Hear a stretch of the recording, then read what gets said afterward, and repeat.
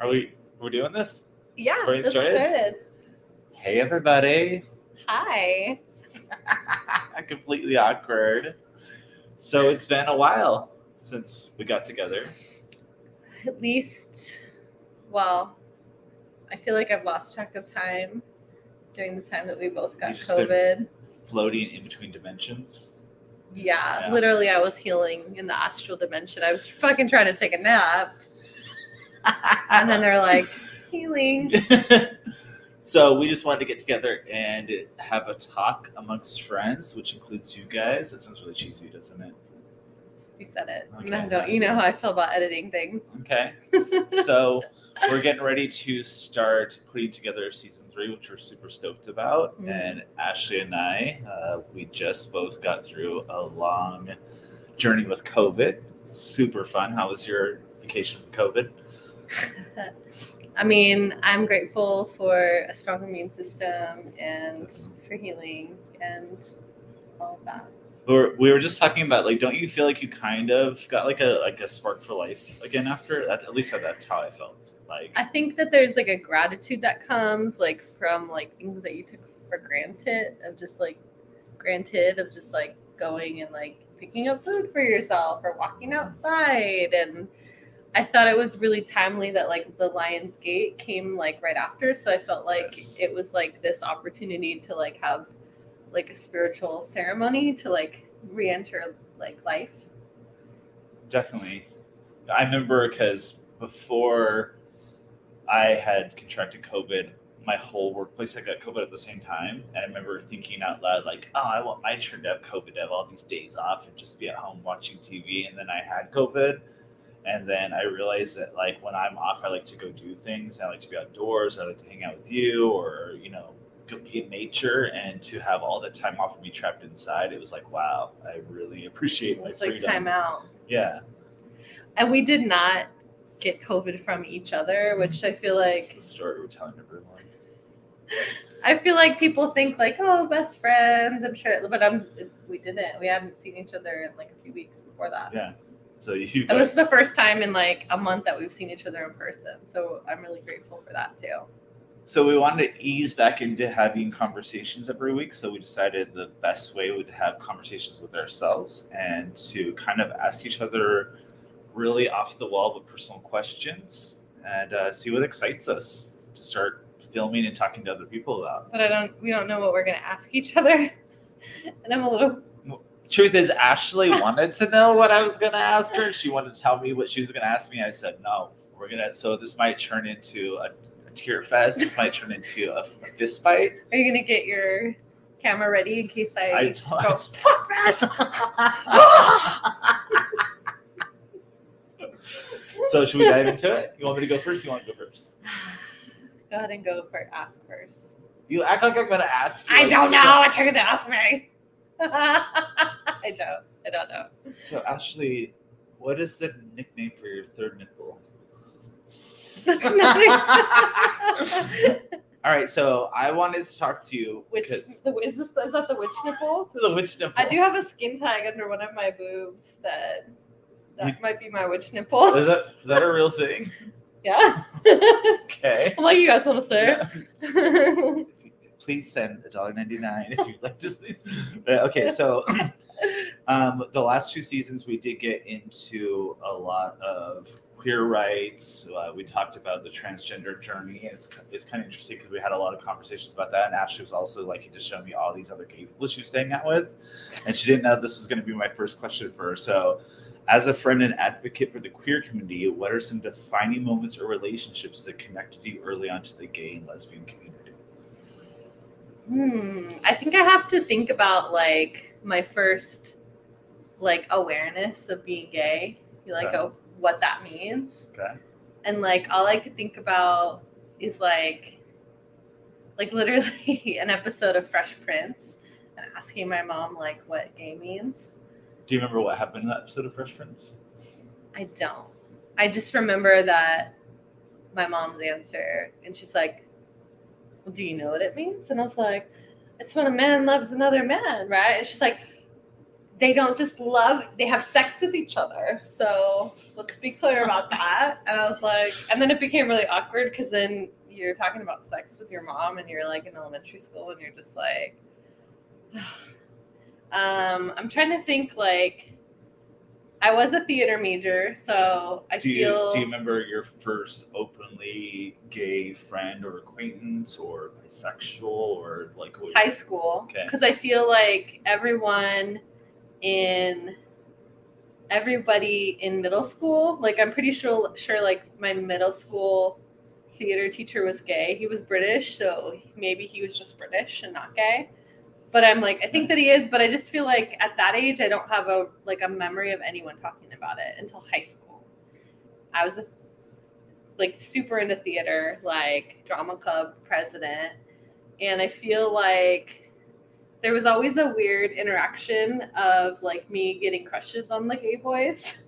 And that still continues into your current life, not with me. Just to be clear about that. I'm like, who? I'm like, Adam Lambert was years ago. I think Adam Lambert was like when we first started becoming friends. Wasn't Adam Lambert like becoming kind of famous then? But like, what do you remember your first actual like gay relationship? Like your guy friend or girlfriend that was part of the community? Because I think that I was surrounded by people that were out like in high school, and then there was like talk of like people that aren't out that like kind of are gay, and then like the guy that was out and gay, he was like the kind of like sound kind of like tech engineer like in high school, and he was openly gay. And I always would gravitate, I always felt more comfortable, and like I think I can't really explain it, but I just always gravitated towards the people that were, because I think that there was something about them that was different. I don't remember any gendered women or anyone that was like transgender. I feel like it was primarily like other gay men, and some of them were out, but I think I just felt like at that age, I don't know if it was like related to like trauma, ancestral trauma or whatever, I think there was just like a safety to where like I felt like I could like be myself and that I could trust them. I think I just felt safe around them. And then a lot of them were like good looking. They were like attractive. But I think at that point I would like, there was a part of me that was also kind of like oblivious, or maybe it was wishful thinking, you know what I mean? But it was the other guy, the sound engineer guy that was gay and out, he would try to warn me and he'd be like, you know, he's gay, right? Like he knew that he blew me in the sound booth like 2 weeks ago. And he's gay, honey. Like he like. And so, what happened after that vivid warning? Did it turn you off or did it turn you on? I don't remember. Like, I think it was just kind of like that was sort of like my awareness of like, oh, you know what I mean? Like, didn't really like think about that, or like it wasn't programmed into me. And they weren't out. They weren't talking about it, but they were like. I think if anything, it's just like, oh, like I was close to these people. Like I had friendships with them. Like they were just the people that I gravitated to, clearly, you know? And I think that in college, I mean, I was a theater major, so I feel like there was definitely more people around me. I don't know. Like I can't say that. I can't say like from college that there's anything that stuck. I feel like if anything, I just start to like think about like in my early 20s, which is like around the time that my early 20s, yours was like let's not mid-20s. Push it. Let's just. But I feel like restaurant life and around early 20s and like that time frame was like, maybe it's just because I'm forgetting and I like, you know, like that movie Inside Out where they take all the memories you don't need anymore. I was like, maybe they're just gone. But I feel like I mean, other than some of my other coworkers in other restaurants of Joe's Crab Shack locations that shall not be named, you have been my closest and best friend for many years. Even during our separation, clearly our souls were still connected and chatting each other up. It's a really good cover. I like that.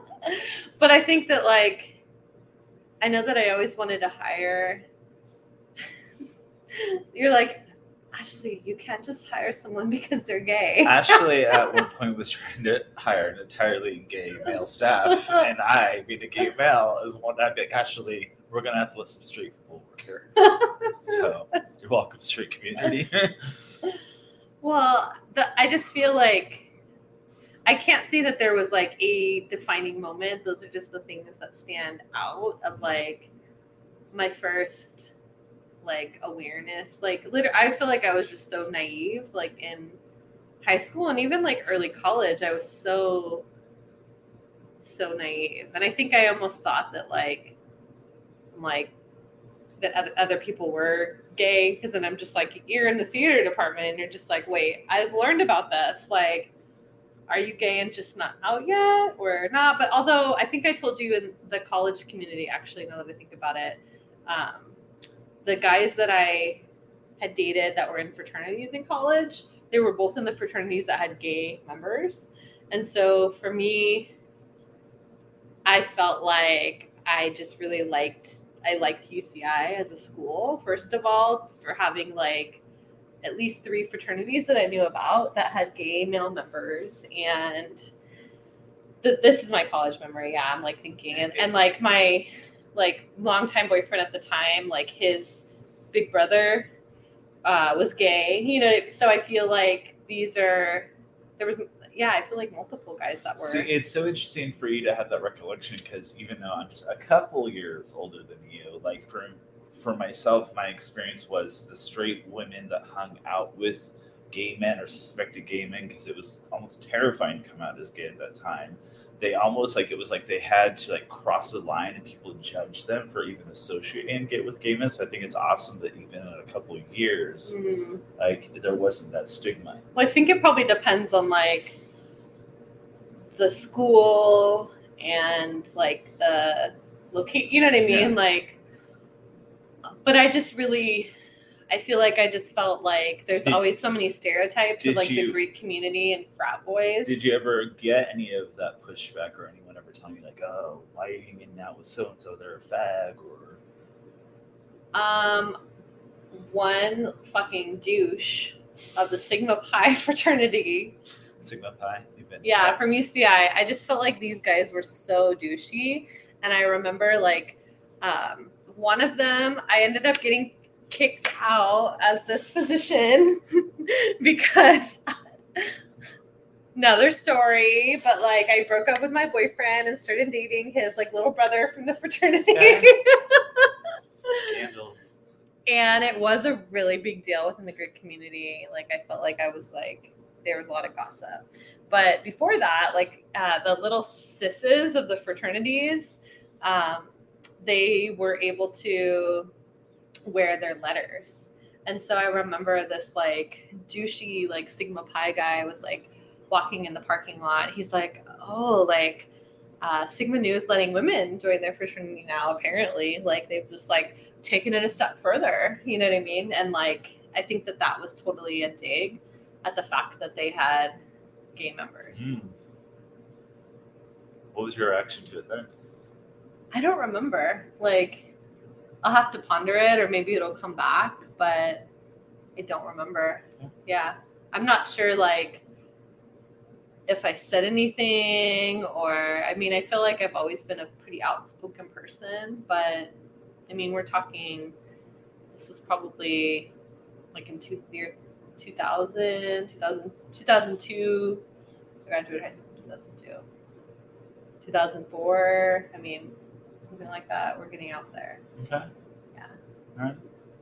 Did you hope that I like organized a protest or a... No. I feel like my stories are very like uneventful. That would be so dishonest for you to be like, and I lit the campus on fire. Like, I think it's realistic to your evolution that maybe you didn't say anything. Let's be realistic. I don't know. I mean, I can't say that like I've always been the same person, and I think that I've always stood up for myself and what I believed in, but I don't know. Like, I know that I've changed a lot in 20 years. So I don't know. Like, I feel like I mean, you knew me shortly after that age, and it's like, but even in a couple years, that could have changed. Yeah, I feel like I'm not sure like what other stories I have or other defining moments, because I just it's almost like for me it just was always kind of like, you know, like how a little child, like they're just not aware of what anyone is like different from them. Like I just always have felt kind of naive about things, and like I've always been the one that just didn't understand things, and but in a good way. Yeah. Do you know what I mean? Just kind of like, and then all of a sudden you're introduced to certain things, and it's almost like confusing to you. And I don't think that I really thought about it until I started to like have like close friends that I was having deep conversations with, because I haven't had like,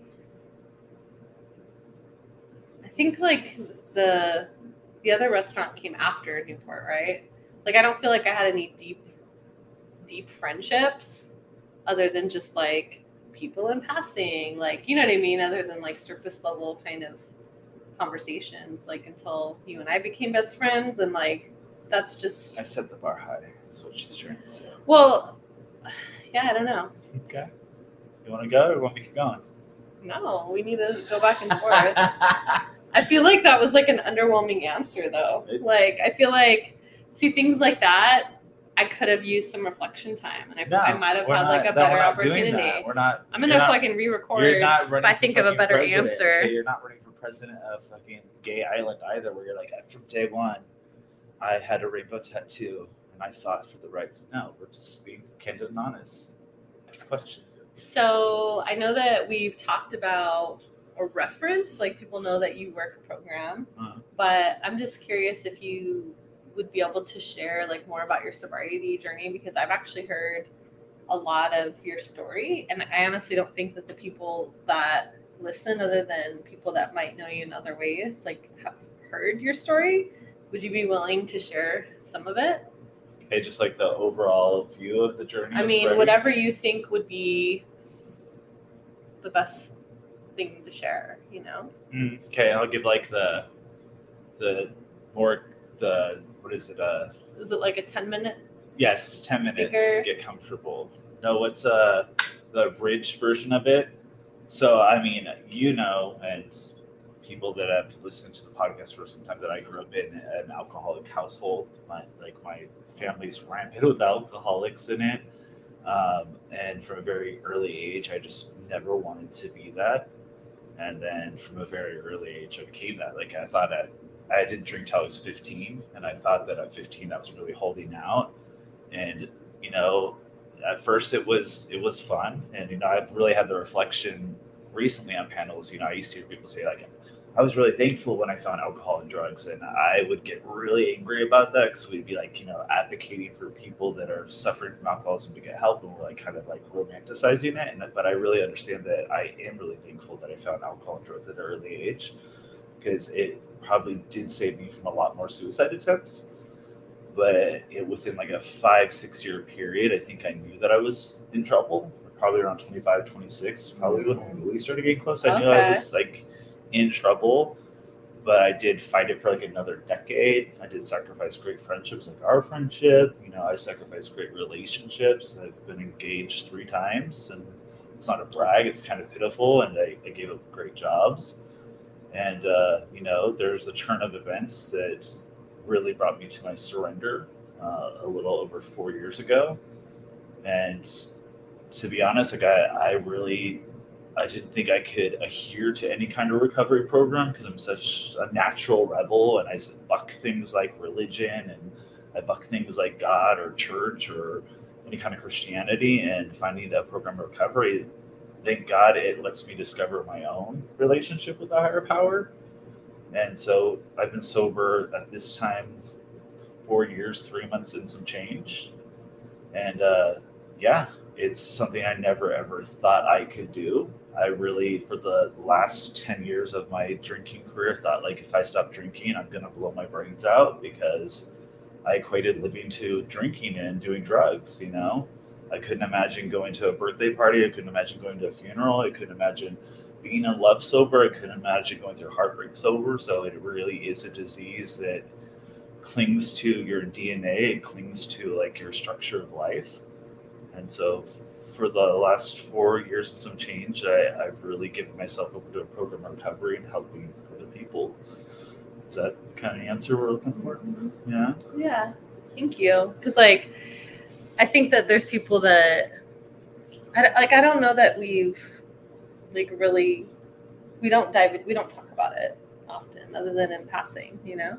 Well, I mean, I think you're such an integral part of my life that you've been to meetings with me. You've heard me speak that like we don't necessarily need to speak like this about it. So it's cool that like other people might get to hear about it because you see me living it day to day. So I think for you and I, it's like, you know, like when I hear you speak of motherhood, like in like almost a third person, it's very fascinating because I get to see you day to day, like living motherhood. So you get to see me day to day living sobriety. Mm-hmm. So I thank you for that question, but it really was something I never like. I remember I would ride the bus home like the last few years of my disease, and I would be like, I got to the point where I would go through alcohol withdrawals. Like, you know, I had seizures from alcohol withdrawals, and I'd be shaking and I'd be vomiting from not having alcohol in my head. And I knew, like, I was like, oh my God, I'm an alcoholic. My body's become dependent upon it.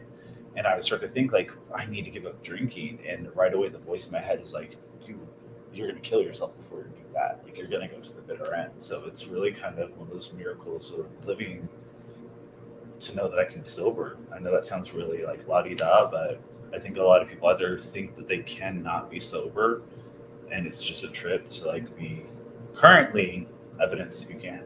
And he's an amazing speaker, by the way, because I've been able to watch him speak like at a few different meetings. And like, first of all, I was like, I mean, speaking of how oblivious I was, and before I was completely oblivious that my best friend was an alcoholic, although you were really good at hiding it. No, I told her the story that she wasn't aware of. Do you remember I told you the story? Like, we would go to clubs and bars, and then like she'd spend the night in my house, and I used to drink in the morning when she was still sleeping. This one time we were at like CVS. Remember we used to go to CVS on PCH, and he got really close to me. And I had just drank like an hour beforehand. She's like, God, you still smell like liquor. And I was like, oh, it's still coming out of my pores. And you're like, okay, and like just walked away. And that's like how I was the perfect best friend at that time. Like, okay, I was like, see, I was like you selected me for that. Yes, I did. You're like, who's the most childlike, naive one that's just gonna let me get away with it? But I mean, that's part of the painfulness of this disease. Is I stopped. I'm a hugger. I'm like a natural. Like, I like to be in contact with people. I stopped hugging people like the last 5-6 years because they would smell the liquor on me. So people would go to hug me, I would like high five them awkwardly, or like push them away, or like fist bump. So like that's how encompassing the disease is. Yeah. You ready for your big hit question? Okay. Ready? So we're gonna get a little deeper here, okay? So we've talked about it briefly on the podcast before, but you did experience a sexual assault. I felt like I knew this was gonna come. in your 20s, but only talk about what. But I think that going into season 3, we're probably gonna dig a little deeper. Yeah. So whatever you feel like sharing, like, how did that experience shape you as a woman? I feel like that last part is hard, like to think about it off the top of my head, but I will say this had to have been around 2004, 2005, because I was living on campus at UCI at the time, and it was an experience that I've had to piece together, like, after many years, like, because I feel like, first of all, I like buried it so deep that I didn't want to look at it. And then now that I was at a different vantage point, and I think like at a place in my life where I'm strong enough to be with it, then I was finally able to see all of it and put things together.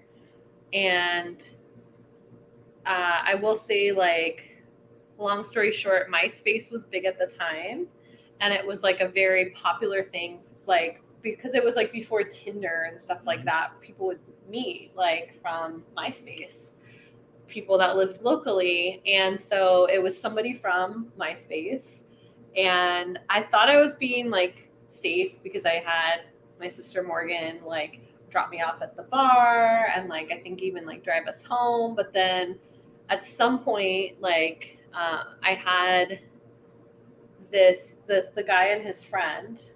He was a like a white male from South Africa, and he had like a South African accent. If it was real, I don't know. But honestly, I don't remember his name. I don't know if I just like kind of blocked it out. But him and his friend came back to like where I lived on the sorority house, and you're not actually supposed to drink in those houses, but I was drinking there. I feel like I was like just kind of wanting to hang out and drink with them and have fun. I know at one point the friend left. My roommate wasn't there. It's my belief and understanding that something was put in my drink because at one point, like, I was telling him to stop or trying to, and I could not talk. And I think like when I had that memory that like, oh, I've never been drunk to the point where I couldn't talk ever, except then. And so I'm just like, I think that was one of the things that I put together later of being like, and hearing other people's stories. And then you're just like, that sounds like me, you know? And I just wanted to make out with him. You know, I thought he was cute. And at that point, I wouldn't have sex with anyone that I wasn't like in a boyfriend, girlfriend committed relationship with, because again, I was just like, kind of like this naive, like very protective of my like good girl status. So, I will say that like he drove himself home, and where I was at the point where I could not communicate, and that he messaged me the next day on there and said like, you probably shouldn't tell anybody about this because everyone's going to think you're a slut and you wouldn't want anyone thinking that about you. While that sounds really foolish now to 37-year-old Ashley, to like the Ashley that was like 21 or 22, like that was the last thing I wanted people to think of me. And I felt ashamed. I felt like it was all my fault. I didn't even use the word rape for a long time until like I was sitting in like a kind of like camp. I was like the risk management person for all the Greek system at UCI for a year or something. And they were talking about it and like the difference between kind of like rape and assault. And then at one point I was like, oh my God, like this is fucking rape. Like this isn't just assault. And like, I know that you've even heard me kind of like more recently like minimize it because like I was like, well, I wasn't violently beaten and raped, you know? So I feel like I feel like it shouldn't matter, or I feel like it's unimportant. And I think like that was a part of me. I think it was a coping mechanism to minimize it and to like, to protect me and to like be like, oh, I can bury this. It didn't, modern day times, I guess it didn't come back around until the Me Too movement was really big. And it really hit me when I saw everyone posting about it. And, you know, me, like, you know, the last several years, I'm like a very candid person. Like I talk about a lot of things, and I couldn't post about it because I hadn't told my mom. I hadn't told my husband, like, and I was like, how can I fucking post about this with this hashtag and share my story with everyone on the internet when I haven't talked about it to the people that are closest to me?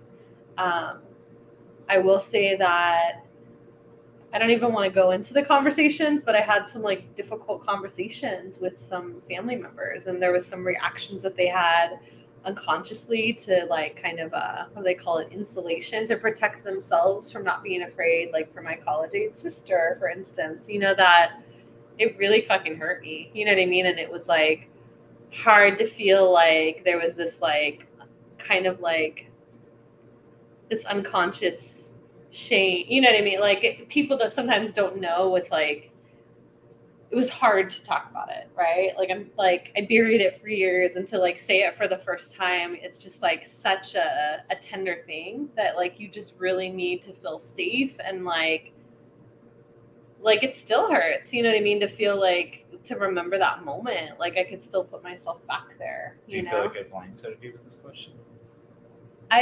After like I heard your first one, then I was just like, I felt like you were going to ask it. But in terms of like how it shaped me as a woman, I feel like it's more like when it resurfaced, because we were reconnected at that time. And I kind of had to decide, like, what do I do with this? Because I don't feel like bearing it again. It came up for a reason. I'm strong enough to be with this and heal with it. And so my immediate, like, I guess, like, reaction is like, I'm someone that is like very centered on like purpose and taking whatever my life's journey has been and wanting to help people with it. And so even though nothing ever came of it, I went to UCI and I started talking to them about sharing my story and feeling like women needed to hear that it was okay to talk about it and to see that, like, I was okay. Because I felt like, I'm like, okay, I can't really go back and change a ton of things now because it's been so long and I don't even have like the full memory of the person.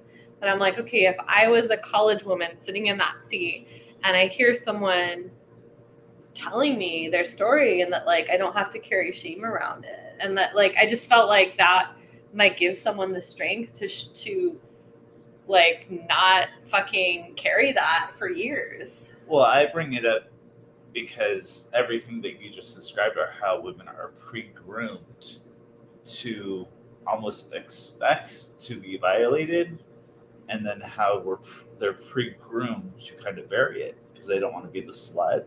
Mm-hmm. They don't want to be that girl. They don't want to be, the person that no one believes.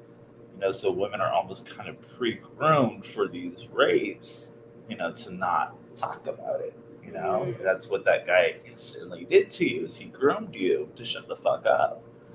So, well, he just kind of pushed the button that already existed there. Yeah, society kind of puts it out there that if a woman gets raped, she played a part in it, or she's a slut. Or that was what I thought. Well, I was like, I'm so stupid. I'm so embarrassed of how stupid I am for putting myself in this situation. I should be smarter than that. I should know better.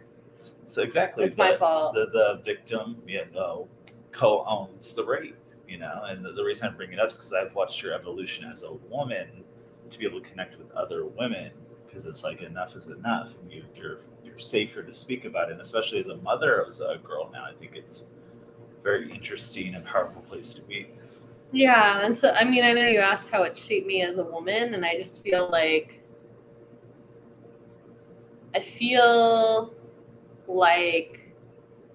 it was a big part of my shadow. And I think that when it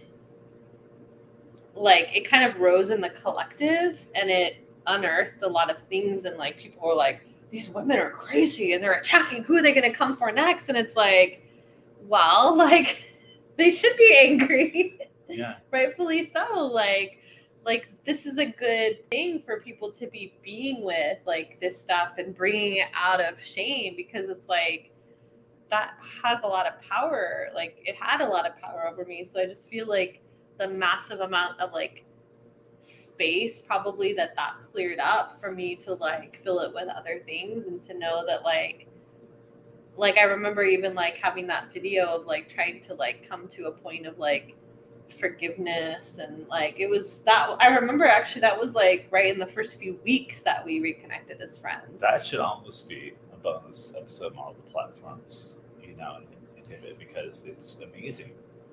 And I don't even know how many people saw it. Not many, and that was powerful.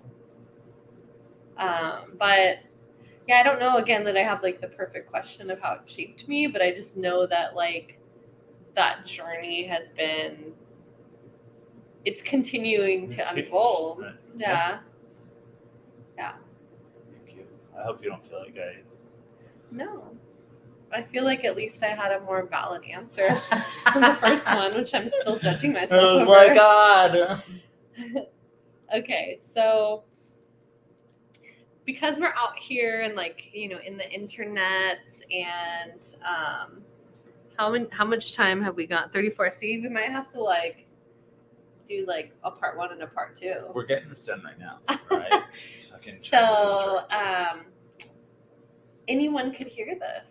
Okay. And I know that you really trust in the universe to bring the right messages to the right people. So I would love for you to put out there like your like ideal partner who you'd really want to attract like in your love life. I know that we've made a lot of friend and spiritual like friendship connections through the podcast. So I feel like, you know, I've even put the idea out there of having like that we should have a spiritual app for spiritual rebels and misfit singles. But I think that you should share a little bit about now the one you're calling in. I mean, it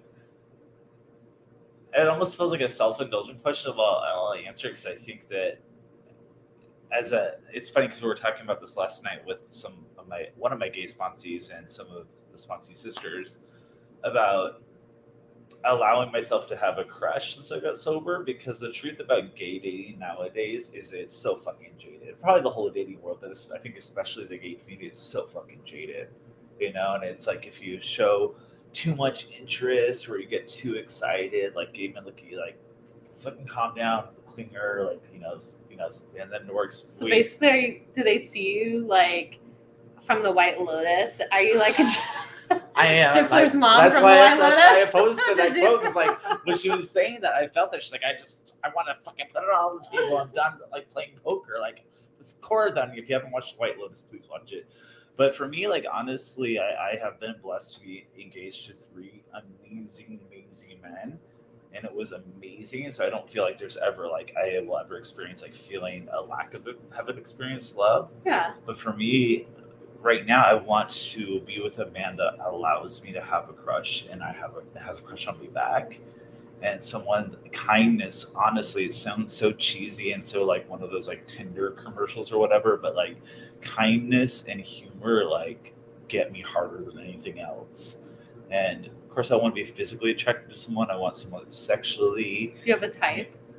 Like the thing is, like no, like you've seen like the different people I've been attracted to. It's like kind of all over the board, but for me, it really is truly about the soul. And like, of course, I want to be bodily attracted to someone, but it's someone that's adventurous, that pushes me to grow, that believes in me. So it really is about that soul connection. You know, I mean, I think early on when we were friends, it was definitely about like that physical connection and who I could fuck. That's evolved a lot with you. Yeah. Like a complete 180. Right. So I mean, like, the thing is, early on, I think for both of us, it was such a centerpiece of our existence, like finding that person, or at least that conquest or that obsession. And it's not like it doesn't haunt me. You know, I have moments of like feeling like alone, but for me, like it really is just that soul connection. You know, the 3 men I was engaged to, each one of them I didn't expect. Well, except for the first, I didn't expect it to be anything. But right away when I met them, whether I liked it or not, it was going to be something. I could feel it in my core. So I think when it comes to that, like I'm going to trust the universe. When that feeling comes again, I'm going to sense from my core that like it or not, if it's convenient or not, this is love. And you're going to show all the layers of the onion. All like the core of the onion. The core of the onion. Yeah. Take my mom with you. All right.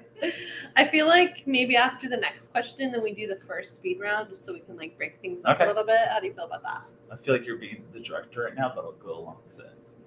How would you direct this? Okay, so segment? I feel like you're gonna answer this next question. I think it's gonna be more in your wheelhouse, all right? And then we'll go into speed round, all right? You're gonna get lit about this one. All right? Okay. So tell me about the period in the life when you finally decide to step out of the line in the corporate world and create your own destiny. I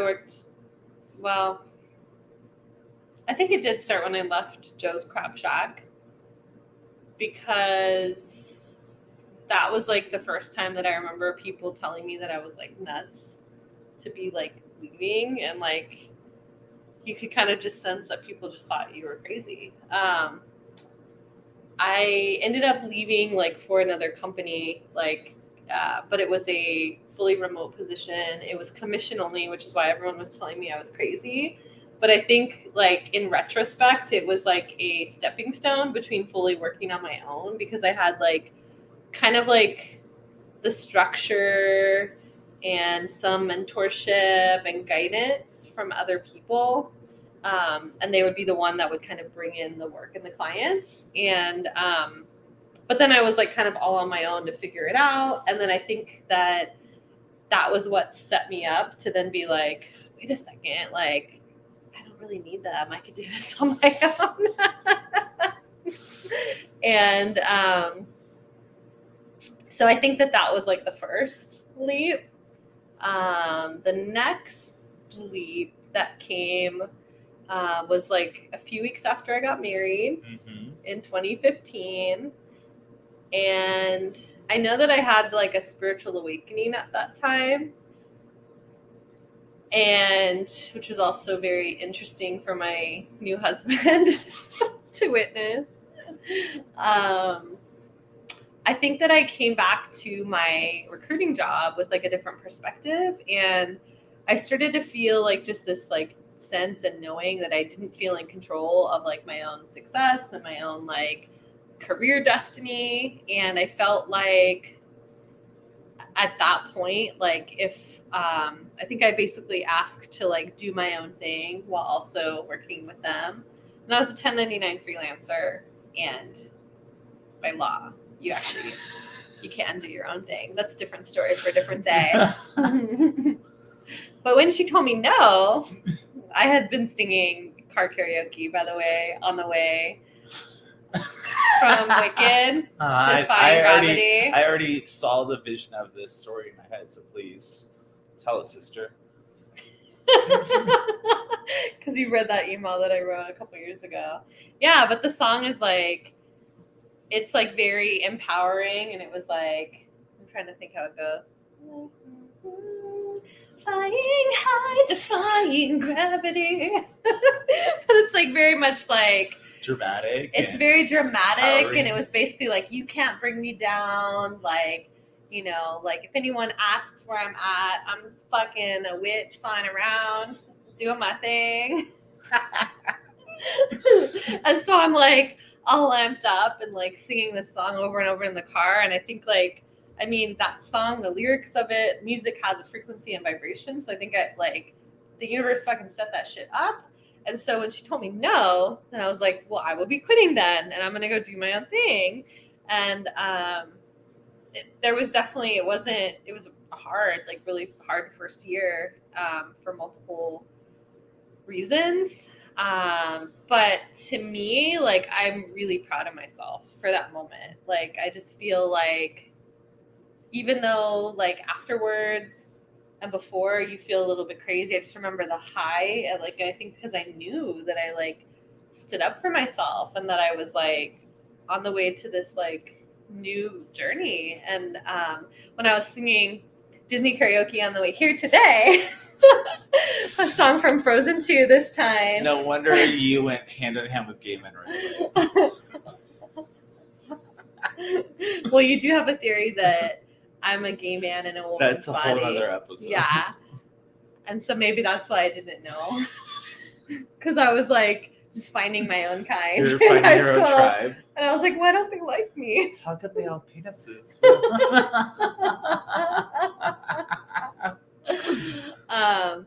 But I think that it was talking about like the curiosity, or like the fear and the curiosity of like going into the unknown. Frozen 2 song. And I was like, I think that like there's an exhilaration to it when you're like, that's in the quantum. You're fucking playing in the quantum where there's like all possibilities exist when the unknown is there. And I think it's also like terrifying because you're just like, I don't know what's next. Like, I don't really know what I'm doing, but yeah, I just feel like that was like what started it all, you know? I love that story. Ready to speed round? No, you're going to do speed round. Oh, okay. I get to speed round, then we do your speed round. I'm going to do your speed round. Go. I think. Okay. So break down what speed round is. Okay. So speed round, I'm going to ask 5 questions, rapid fire questions, and you have to answer them without thinking about it, really quick. Just like whatever comes to your mind. Okay? Just to kind of break it up a little bit. Favorite extraterrestrial being? Palladians. Favorite book? The Hours. Favorite Spice Girl? Scary. Favorite cereal? Cocoa Krispies. Does your milkshake bring all the boys to the yard? It does, plus 4.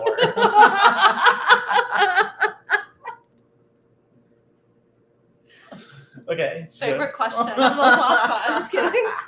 You know, that's that. That's all. You ready for your next question? Oh wait, no. So that was a double whammy for me then. Well, because I just answered. Okay. That was like 2 seconds. Let me go longer. You need to go. Okay. So,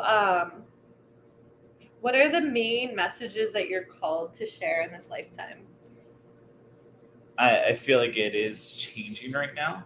I feel like the first main message that I believe is part of my soul contract was that you can survive anything and still have a love and joy for life, that no one can deplete that from you.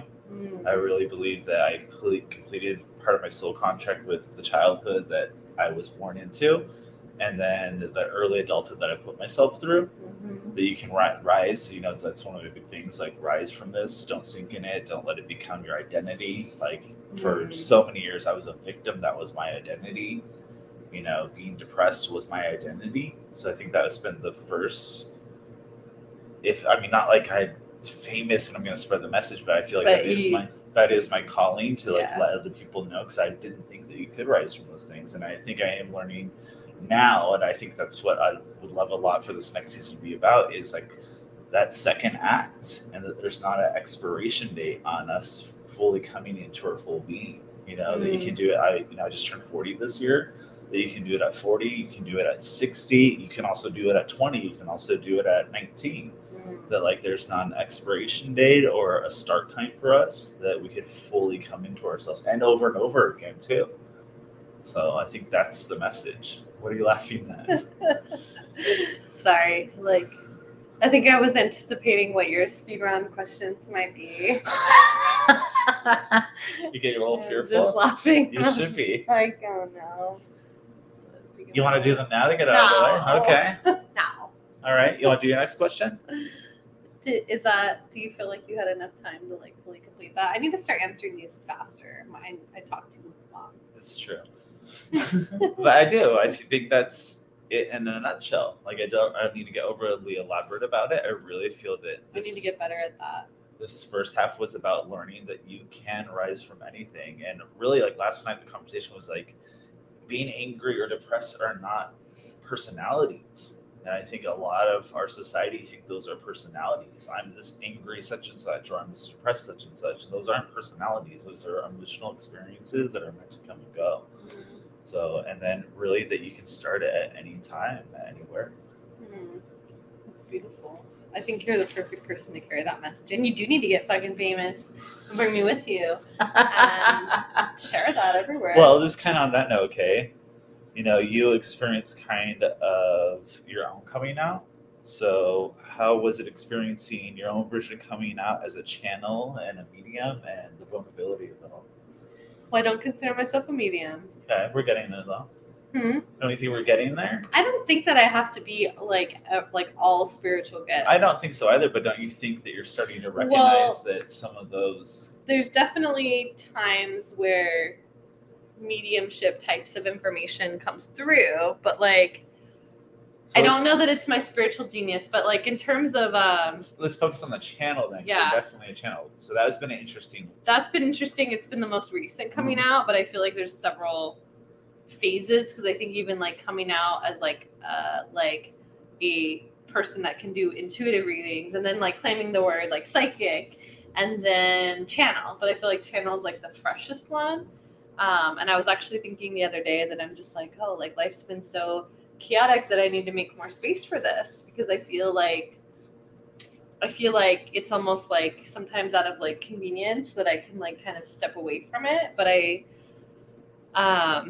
think that for me, that one felt big because it felt, I'm trying to think what it is. Well, first of all, there was a lot of fear. Like whenever I would talk about it with my therapist at the time, with my coach, there was like, for the first few times, I just would cry.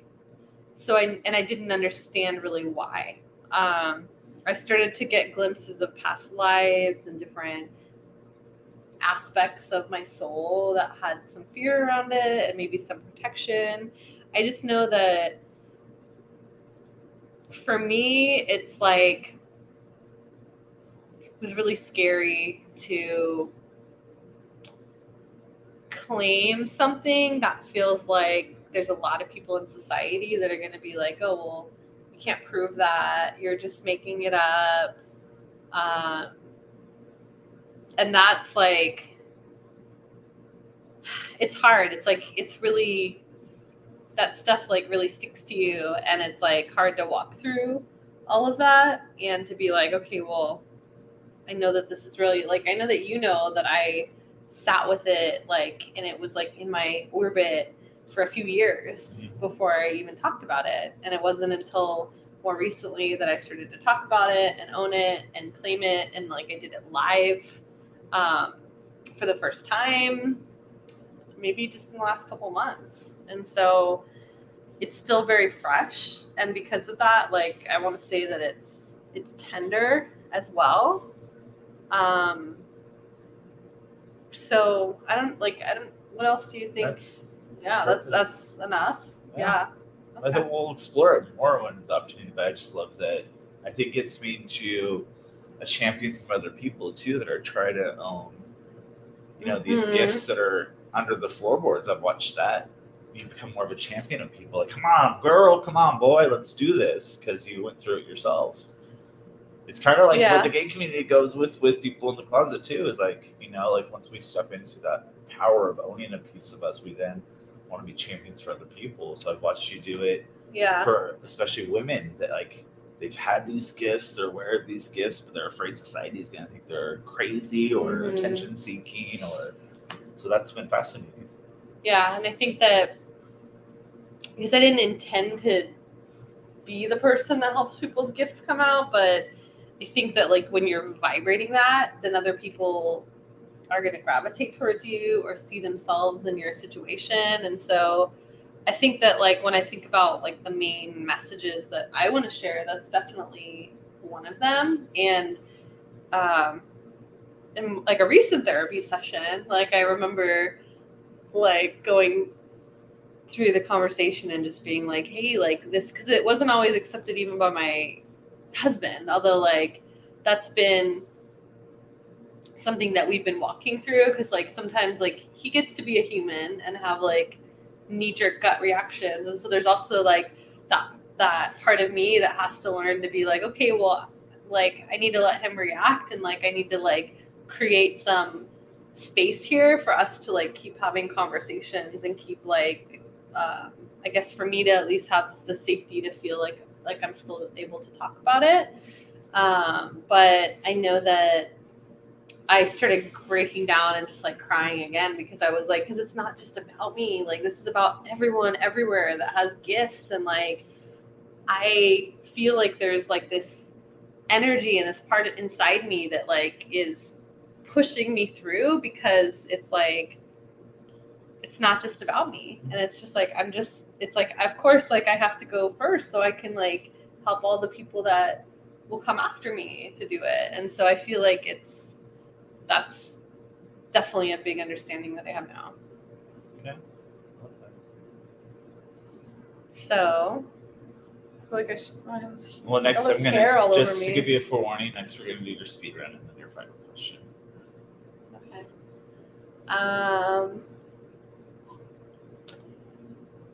Tell us about your dream life and your dream career. Yeah, I feel like we're on a date.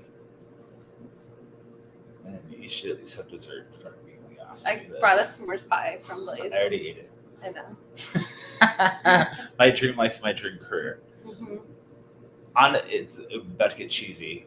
In recovery, there's this saying like I now have the dream, the life beyond my wildest dreams, and like we kind of make fun of it, but I really already have part of a life beyond my wildest dreams, because I never thought that I could actually be at peace inside myself. And that sounds super, super cheesy, but it is the major qualm of every alcoholic and addict, to like find that inner peace.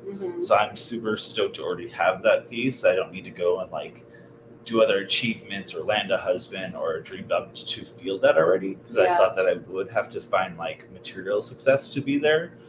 But I mean, like what lights me up is definitely writing and having conversations, and I love creating. We're both from theater, but I love watching writing that involves metaphors, that opens our eyes to other people's storylines, to their struggles. So for me to be in that creative field, however that comes about, like finishing the book that I've been working on for the last year and a half, writing other materials, and just having soul to soul conversations, that would be my dream career.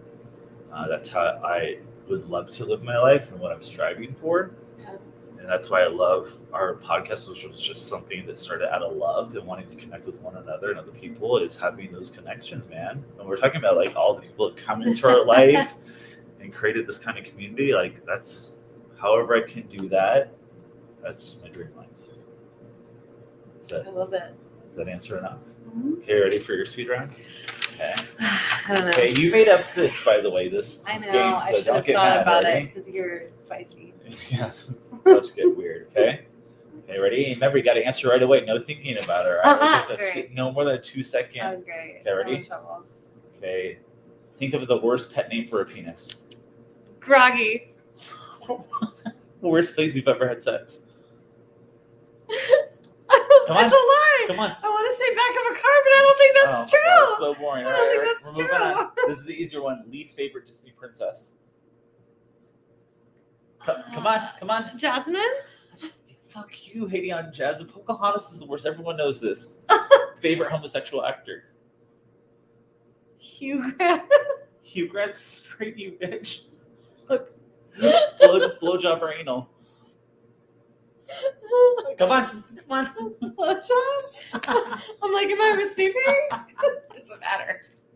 I'm so confused. Hugh Grant. I don't even know what he's the first one that came to my mind.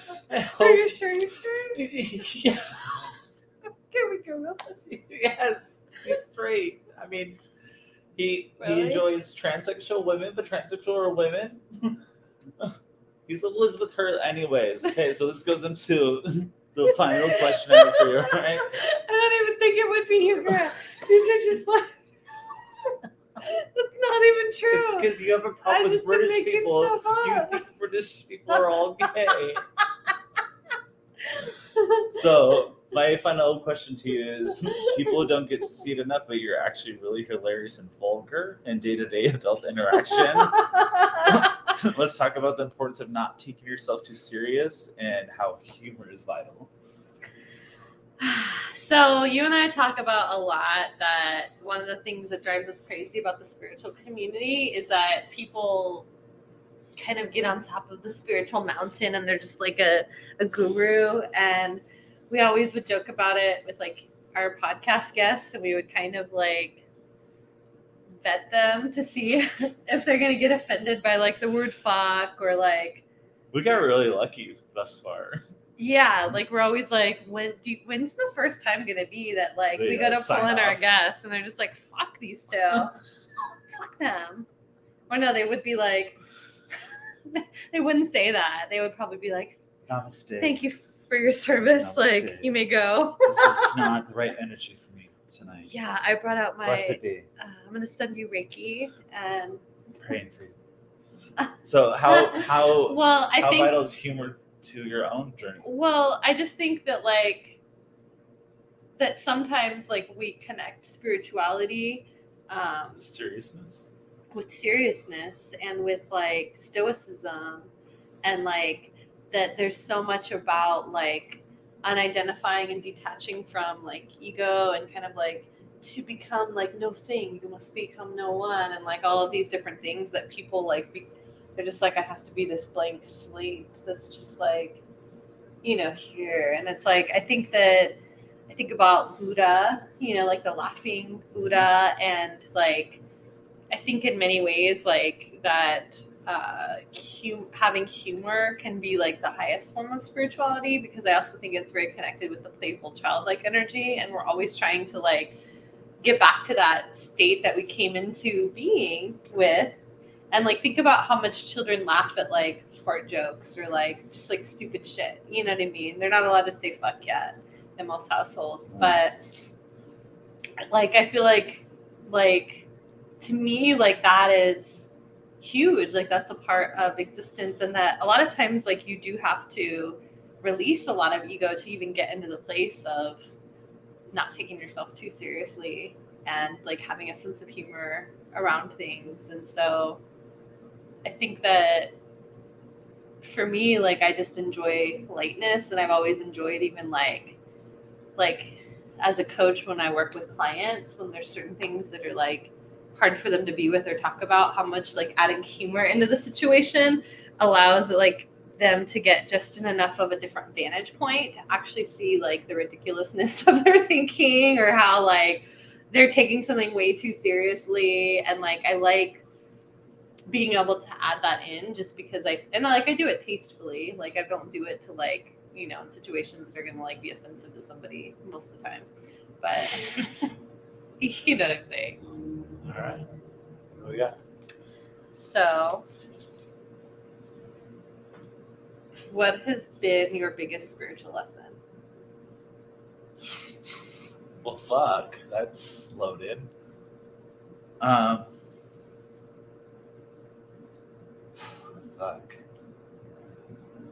My biggest spiritual lesson. I really think my big spiritual truth is that this is school. You know, this is school, and we're meant to learn, and we're meant to make mistakes, and we're meant to be wrong, and we're meant to fall down, and we're meant to learn. And I think that is my biggest spiritual lesson, is this is all school, you know. And I love when Hicks says it. I repeat it all the time, like you're never going to get it all done, and you're never going to get it all right. And I think especially like when you enter any kind of, you know, any kind of spiritual path, it's like you have to have all the answers, and you have to be all about positive thinking, you have to be all about abundance or center. And I'm messy, and I think it's meant to be messy and weird and honest and brutal. And I love being around people that are raw and that don't try to like hide shit or make it all seem fancy or perfectly worded. So this is school is my biggest spiritual lesson. And this won't be my last lifetime. I don't believe that by any means. So for me, this is school. And like Carolyn Elliott says, like God is one kinky ass motherfucker. Mm-hmm. And like it's like if all of these things were created. Well, I know I already asked you about questions. What would be your answer to that? My biggest spiritual lesson. Why do I have to have 6? Because that's not fair. A quick one, all right? Not long-winded, just quick. Top of your head. Top of my head is like how I define like myself and my success, and I feel like I go through many waves of it, and like how I see like value and worthiness in myself, and how I have to like release like my own views of what I thought like a successful version of me would look like, releasing like I think even like my own desire and need to like achieve specific things or milestones in career. Like to me, like motherhood has like been like such a ride because I have to like just surrender, you know. Well, I think surrender is like a thing that I talk about. So now maybe you're it's fucking surrender. getting all of these brilliant answers. No, it's surrender. Yeah, surrender is like definitely the through line of all of it. Like I feel like when like it just always comes back, and when life starts to feel like too much work or too hard and I have to exert too much effort and it starts to feel really overwhelming, then that's always my signal that I have to go back to surrender. And I just went through that phase again in the last few months, and I was just like, what am I doing? Like I need to stop trying to control everything and sort of molding it, because that's almost how we get taught to like approach things. And I'm like, I'm just gonna see what shows up in my life and know that I don't fucking know everything, and I don't know like what comes after this and what doors the universe is trying to open for me, and I don't need to have like too big of an ego to do that project or to say that I wasn't offering something anymore and to decide to offer it. I just need to like let go of it and just like feel into each moment and let go of like and dislike, as Michael Singer, one of our favorite authors, would say, and just like be like, oh, well, what might the universe be trying to bring to me right now? And will I say yes to this? So I do want to add on to my answer now that you said that. Okay. And we've been talking a lot about this, and it kind of segues into like us doing this next season of the podcast, is that every storyline is valid. Every single person that is on this planet, their storyline is valid. And it's, we've been watching a lot of shows where like it shows like all these different aspects of people and storylines of like, White Lotus, the guy that cheats on his wife who would have been so judgmental, and like the writing's so easy that like we see that maybe that wasn't the right choice, but that storyline is valid. And I think we've experienced that in our group of friends and the amazing people we've interviewed on podcasts and had conversations with, that every storyline is valid and it's fascinating, and everyone is really trying to do the best they can at any given moment. There's very few people that are completely tapped out and just trying to hurt and destroy people. Everyone from their vantage point is doing the best they think they can, and I think that every storyline is valid and fascinating. Yeah.